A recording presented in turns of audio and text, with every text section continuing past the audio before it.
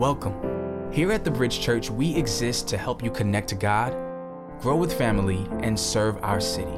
We hope today's message will allow you to grow deeper in your connection to God. Enjoy the message. Bridge Church. Good evening, everyone. My name is Rich Bowman. I'm one of the pastors here at the Bridge Church, and man, does it feel good to be back with you guys. So last Sunday, I had a great opportunity to go out and preach at one of our friends' churches out in Queens, New Hope Christian Church, and that was awesome. I got to share the word there twice. They have 2 services there, so that was really cool. But man, it feels good to be back with you guys today. Just as I look out and I just see my friends, but more so my family, my brothers and sisters in Christ, that I've been growing with just for years. So it just feels really good just to be up here to share with you today during this Impossible series. And what an awesome series it's been. If you guys have been being blessed by the Impossible series, make some noise, right? Good. Man, it's certainly been challenging me in some brand new ways. It's been stretching me. It's been challenging me in my faith just to go and do the impossible. You know, what I've noticed just as we've been going through this series, this Impossible series, is that I use the word impossible a lot. I say that word a lot. See, for those of you who don't know, I am a professional self-doubter. Finding myself in impossible situations is just Monday for me, right? So people are like, hey, Rich, you should plant a church. Man, that's impossible. Man, I had my first child. Being a father feels impossible. Being a good husband feels impossible. Finding a parking spot near my house, that actually might be impossible, right? I am very, very, very familiar with the impossible. And this evening, we're going to be exploring a topic that for many of us seems impossible. Achieving peace, peacefulness, many times feels impossible. How can we achieve peace? And as New Yorkers, it's very difficult to find peace. Peace seems very impossible to us. Whether it's the rat race, the frantic pace, or the lack of space, it is very, very difficult to find peace in this city. And the thing is, it's actually very hard to find peace in this country because we have memories. And those memories are memories of suffering. Times where we suffered, or we watched people suffer, or we had ancestors that suffered. From acts of injustice or terrorism, we have found reasons to fear. We have found things that keep us up at night, things that give us anxiety. And we feel trapped by it. We feel bound by it. And we are united in a way by our need to want to feel free. You know, today we're going to spend a lot of our time in the book of Philippians. And Philippians is a letter that Paul writes to the church in Philippi from a prison. He writes it from a prison. You want to talk about feeling trapped and feeling bound? Well, let me tell you. Paul actually writes this letter in chains from jail. Paul has scars. Paul has bruises that he did not deserve. He has been mistreated and abused for preaching a gospel of peace, for preaching a gospel of grace, for preaching a gospel of forgiveness. He is a man who has every right to be angry at the world around him, but instead, you'll see in chapter 4, verse 4, he says, rejoice. And again I say, rejoice. How can we move from a place of inner bondage to a place of inner peace? And a real move at that, not like a temporary mind shift, right? See, many times as Christians, we confuse transformation with willpower, right? And we got to get some clarity here. And then the problem is, because we can't distinguish that, we start to get frustrated when we don't last, right? We get frustrated when we don't see lasting change. Well, that's because you're relying on the wrong source. Willpower has an end. Willpower runs out. Willpower runs out because the one powering it is you. Transformation, on the other hand, is the work of the Holy Spirit, and his power never runs out. There is a huge difference between a restrained heart and a changed heart. Let me say that again. There is a huge difference between a restrained heart, your willpower, versus the changed heart, one that is submitted to the Holy Spirit. And the big factor, the big difference between the two is your motivation. See, willpower becomes your source of energy when you start to overvalue your appearance, when you start to overvalue what people say about you, when you start to overvalue what people think about you. But when you want to change just so you can be a better son, just so you can be a better daughter of God, in sight of your heavenly Father, you can call on the Holy Spirit for help. Bridge, you got to check your motivations. You think Paul is sitting in the cell wanting to make sure that these guards see him as the perfect Christian? You think that's his motivation? And if it was, maybe he could, maybe he could keep it up for a couple days, maybe even a week. But eventually, Paul would break. Paul is not exhibiting restraint or willpower. He is experiencing Holy Spirit transformation, one that will allow you to experience a prison and still say, rejoice in the Lord always. That, my friends, is impossible peace. And that's what we're after this evening, church. Impossible peace. When we think of the word peace, we think calmness. We think harmony. And if you ever look at the opposite of peace, we'll think fear, anxiety, or worry. And if we look at Philippians chapter 4, verses 6 and 7, it says, do not be anxious about anything, but in everything, by prayer and supplication, with thanksgiving, let your requests be made known to God.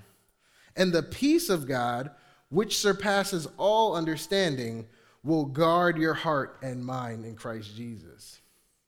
So, we see that being anxious is the problem, and the peace of God is the solution. The word anxious here really means to be torn up, to be ripped to pieces, due to a deep sense of worry and fear. And if that's where you are today, then you need the peace of God. So what is this peace? What is the peace of God? Two things. One, it is an inner calm and its equilibrium. Inner calm and equilibrium. We can see in Philippians chapter 4, if we go further down into verses 11 and 12, we see it says, not that I'm speaking of being in need, for I've learned in whatever situation I am to be content. I know how to be brought low, and I know how to abound. In any and every circumstance, I've learned the secret of facing plenty and hunger, abundance and need. See, what he's saying is that no matter the situation, he is the same, right? The situation does not control him. He's balanced and firm, not moved by the winds of circumstance. And this is crazy because we got to remember where this guy is. He is in jail, and not 2017 jail, not air-conditioned indoor plumbing 3 meals a day jail. He's in first century jail. Nasty, gross, sweating to death or freezing to death, beat up and starving, yet he is content. He is content. And let's juxtapose our situation next to Paul. What stresses us out? Bills, our bosses, crazy children, competition. Most of us are not being tortured. Most of us are not starving to death. I know I'm not, right? We take classes, we get apps, and we pop pills just to have a chance at experiencing the balance that Paul has here. And those classes and those prescriptions are good, trust me. I take them, but they will not transform you. You see, they can only address your symptoms. The peace of God will address your soul. They will only address your symptoms. The peace of God will address your soul. Now, you might be saying, well, look, Rich, this is Paul, right? Can we get a better example? Can we get just like a regular person? You're going to use Paul as an example? But the thing is, Paul is a regular person. Don't fall for the lie that Paul just got it like that, all right? He didn't wake up like that, okay? Look back at verse 11. He says, I have learned the secret. I have learned. There was a process to get to that point. He had experienced triumph and failure in this area over and over until he got it. He learned. Living out the peace of God does not come naturally. It didn't come naturally to Paul, and it's not going to come natural to you. We must learn it. The peace of God is an inner calm, balance, equilibrium. The second thing that the peace of God is the presence of protection. The peace of God is not just the absence of fear, it is the presence of protection. Look back at verse 7. It says, and the peace of God, which surpasses all understanding, will guard your hearts and your minds. Guard your heart and mind. You see, the word guard here is actually a military term, and it refers to the practice of an army surrounding a city on all sides in order to protect it against incoming threats and attacks. If there is an army outside for the sole purpose of defending me, my levels of worry and fear dramatically decrease. Someone is willing to fight, to give their life on my behalf. What is there for me to worry about? The peace of God is not about absence. It's about presence. And this, my friends, is extremely countercultural. So most of you know, and for those who don't, I deal with anxiety disorder, right? So I get really random, really serious panic attacks. And my doctors have recommended a ton of meditation techniques for me to try. And some of these have worked, right, to varying degrees. And some of them have been functioning well as a way for me to clear my mind. But I realize they all say that. They all say, clear your mind, control your thoughts, empty yourself. But what Paul is writing here is not about absence. It's not about getting rid of something, but rather adding in the presence of God himself. Christian peace, impossible peace, the peace that seems impossible doesn't come from getting rid of negative thoughts. As a matter of fact, getting rid of negative thoughts or ceasing to think about your current situation only will give you temporary escape. You are only running from the reality. Impossible peace is not about living a life where you don't face the facts, but receiving a power that allows you to overcome those facts. And we are protected by that power. And we need that because many times when tragedy strikes, we feel very unprotected, very vulnerable. But being grounded in the Word of God, relying on the protection that comes from the peace of God, you will be able to react like Paul. Somehow you have a sense that things are going to be okay. It's not that you start denying the facts. You are fully aware of the gravity of the situation that you're in, but you have something bigger. You have something better. You have something supernatural that keeps you grounded and balanced. The army that surrounds your heart and your mind. Paul is beaten, stoned, flogged, shipwrecked, chased after, betrayed. Yet the army surrounding his heart, the peace of God, has given him a poise through it all. He isn't showing off some natural talent, right? He didn't wake up and just have this ability. He's displaying something that he learned, and you can learn it as well. You can learn it as well. But how? How, Sway? 3 things: reflection, recognition, and reverence. Reflection, recognition, and reverence. Reflection. Look at verse 8 again. Look at verse 8 of the same chapter there, Philippians 4. It says, "Finally, brothers, whatever is true, whatever is honorable, whatever is just, whatever is pure, whatever is lovely, whatever is commendable, if there is any excellence, if there is anything worthy of praise, think about these things." Think about these things. Reflect on these things. Let's just look at the first 3 in that list, right? We got true, honorable, and just. True, honorable, and just. When Paul uses these words, he's actually talking about doctrine. He's talking about the Bible. He's talking about the truths of God, Jesus, salvation. He's saying, if you want peace, reflect on the truths of God. And when he says think, he means long-term reflection.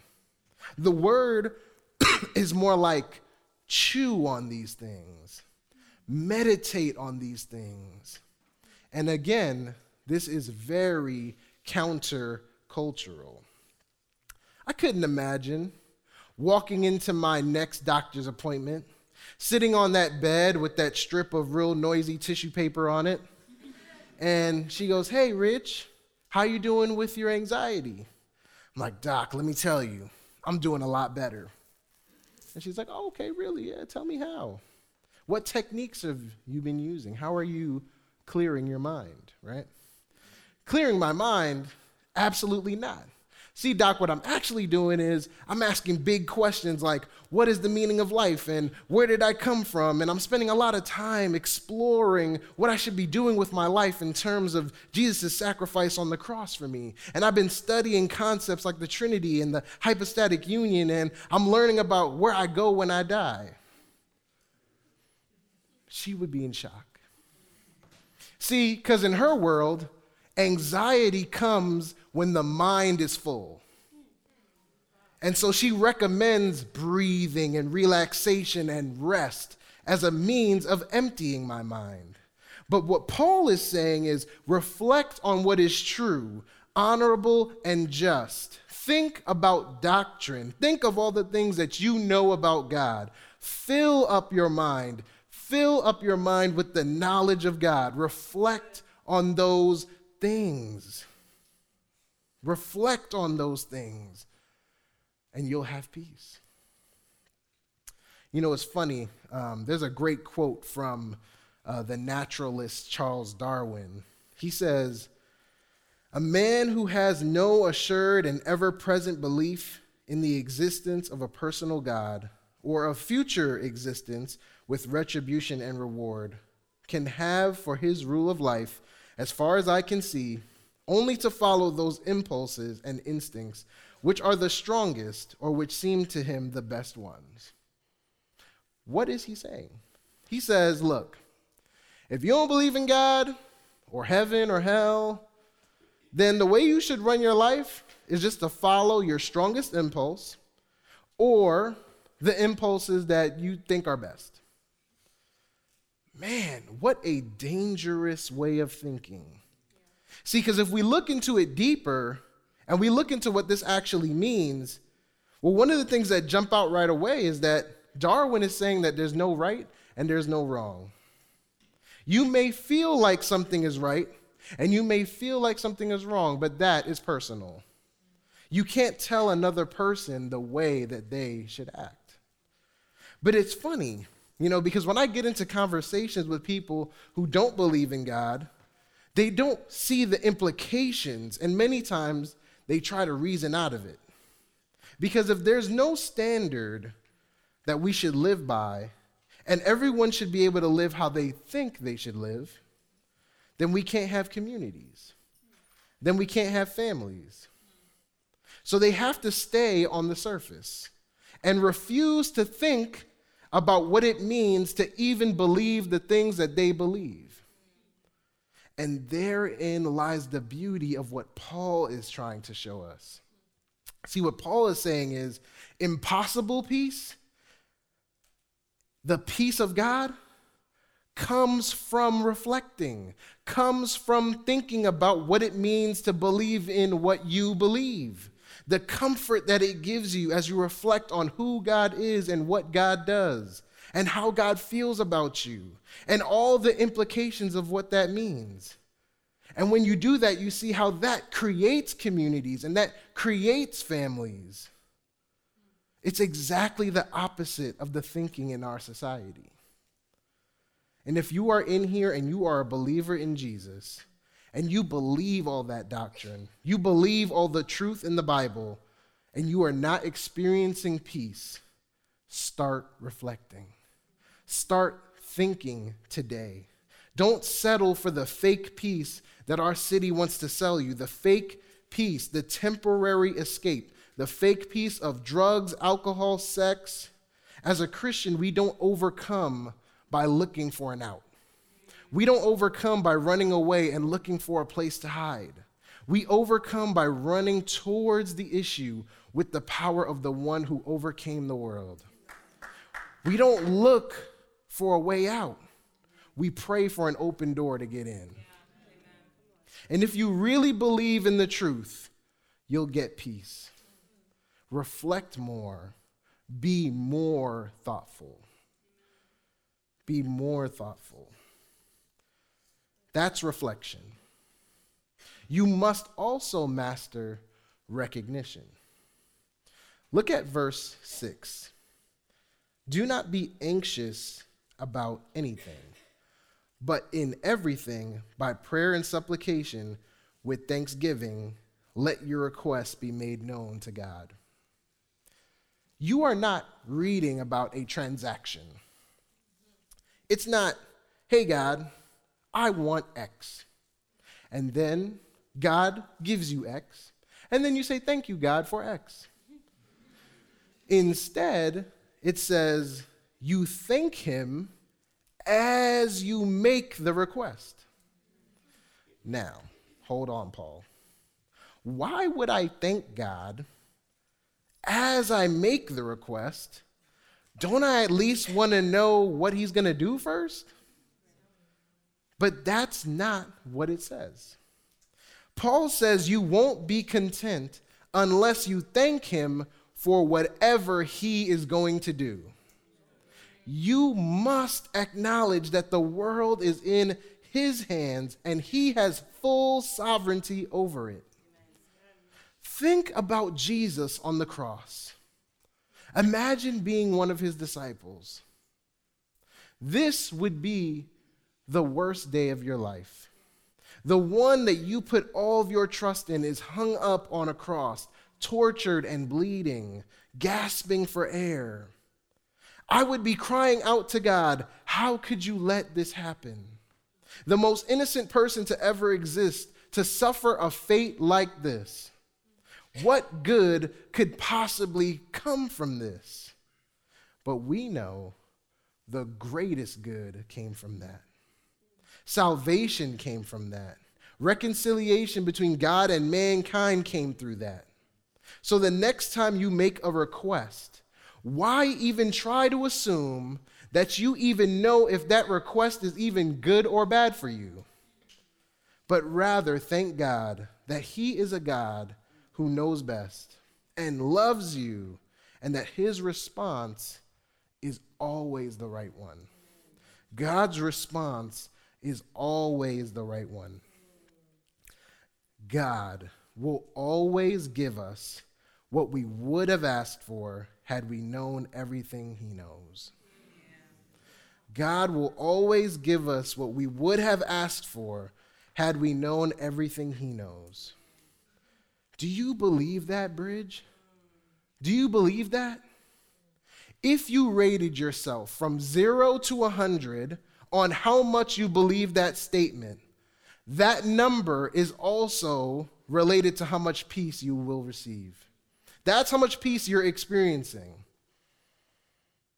Make your requests known with thanksgiving. Recognize God in your requests. That's recognition. So we've had reflection, think on these things. Recognition, thanking God through the request. And now reverence. Look back at verse 8. Finally, brothers, whatever is true, whatever is honorable, whatever is just, whatever is pure, whatever is lovely, whatever is commendable. He's talking about attraction. This is reverence. This is love. Paul is addressing the issue of contentment. The Greek word, which is used in verse 11 when he talks about having contentment, is autarkia.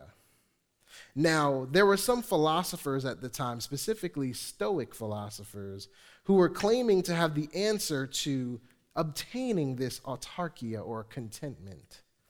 They said that the reason why people don't experience contentment or this balance or this equilibrium that we see in Paul is because they love the wrong things. That was their definition. You love the wrong things. That's why you're experiencing this. So they say, don't love success, because what if you lose your position? Now you're going to be devastated and you're going to feel like, oh, success is lost and now I'm sad.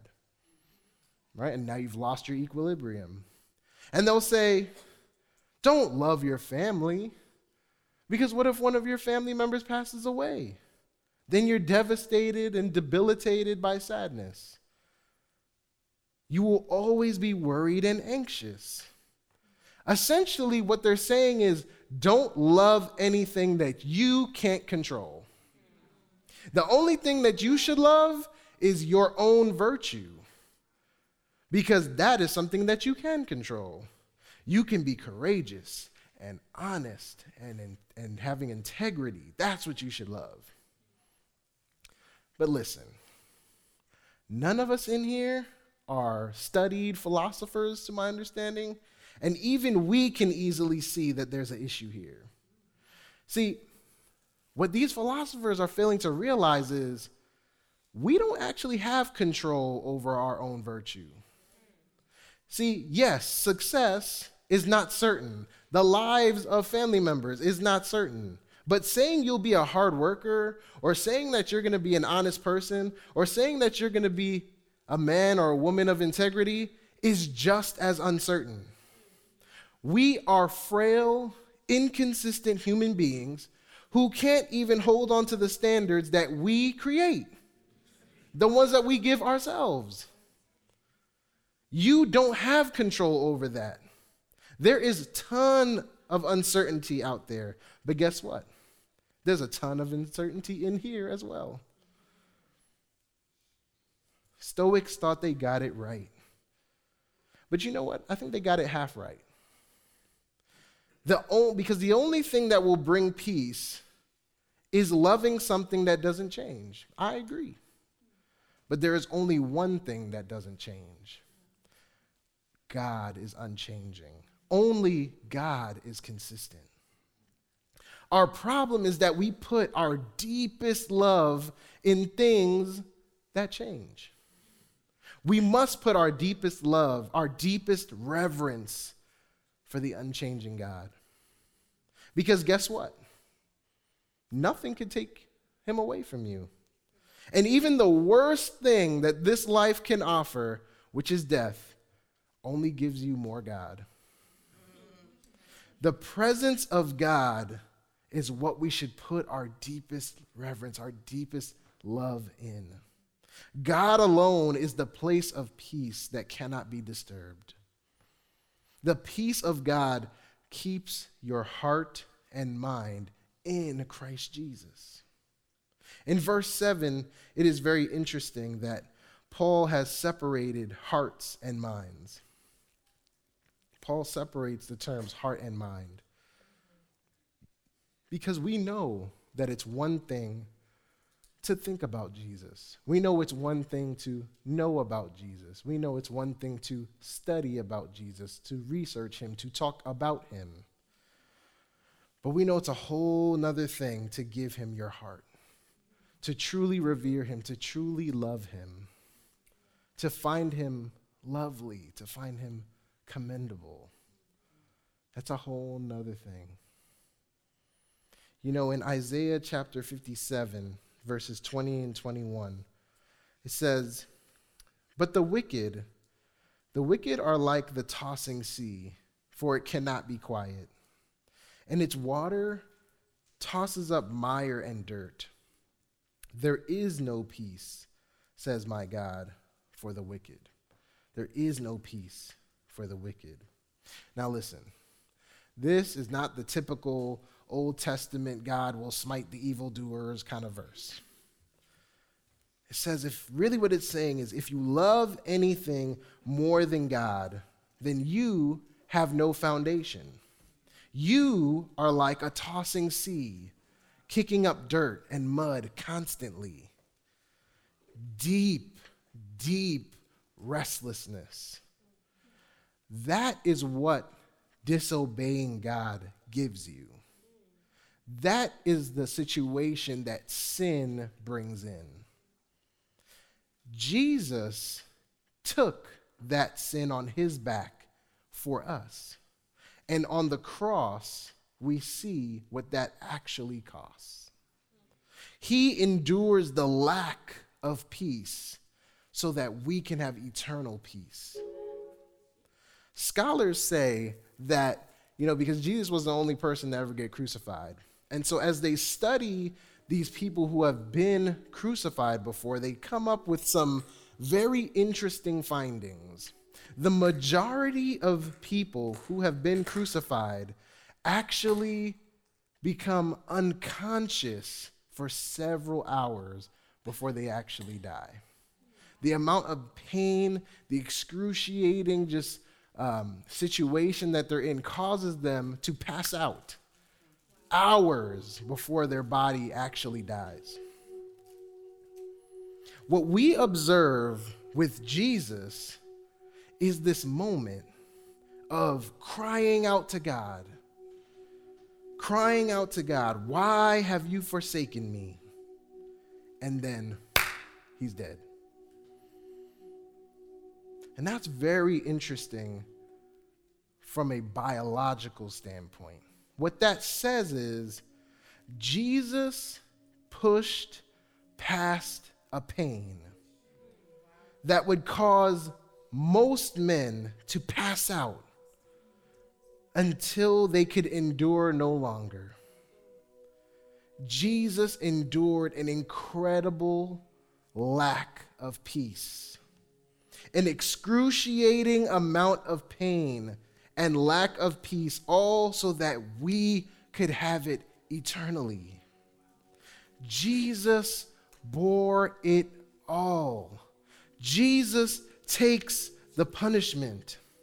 So listen, when you are going through an issue and you get tempted to believe that the lie that God has forgotten about you or God doesn't care about you, it is a lie. Because God's wrath was poured out on Jesus so that you can live, so that you could have the peace. On the cross, he's thinking about you. He pushes through what most men would pass out for you, so that you could have the peace. The peace that he didn't get to have on the cross. The pain and the punishment. You lose your peace when you forget what Jesus has done. Look at what he did for you. How can you hear this gospel and not be moved to love Jesus? The Prince of Peace. Impossible peace. Because it comes from reflecting on Jesus. That's why we can have impossible peace. Because it's not possible without him. Recognizing what he has done and revering him for who he is, it's not possible on our own. You know, a while back, I had preached a sermon on identity. And one of the things that I had up there was a picture, and it said, "Anxiety is not my name." Anxiety is not my name. See, at the time, I had been going in and out of the hospital due to anxiety disorder. From the year 2010 to 2016, I had been hospitalized multiple times every single one of those years. This year, 2017, is the first year in 7 years that I've made it to the month of April without having to pick up my phone and press 911. 7 years. I am finding that peace, Bridge Church. Impossible. That's what I thought. Impossible. Jesus makes the impossible possible. Jesus makes the difference. Jesus is the reason that I can stare into the heart of the things that terrify me and say it's going to be okay. Because even life's knockout punch is a one-way trip to the one who is true, the one who is honorable, the one who is just, the one who is pure, the one who is lovely, the one who is commendable, the one who is excellent, the one worthy of praise. Bridge Church, think about him. Let's pray.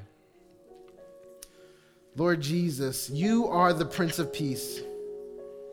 You give us a peace that surpasses all understanding. Help us to reflect on what you did, what you do, and most importantly, who you are. Help us to recognize you for all you do for us, because we are ungrateful, God. Give us a heart of gratitude and help us to love. Give us a heart for you, God, a heart that has reverence for the cross, for Jesus' sacrifice. Help us to fix our hearts and minds on you. In Jesus' name, amen. We hope you've been encouraged by this message. We'd love to hear how God used this sermon to speak to you. Please take a minute to email us your story. Our email address is info@bridgechurchnyc.com. And you can also find us on Facebook, Twitter, and Instagram by using @bridgechurchnyc or visit our website, bridgechurchnyc.com. Thanks again for listening to this week's message.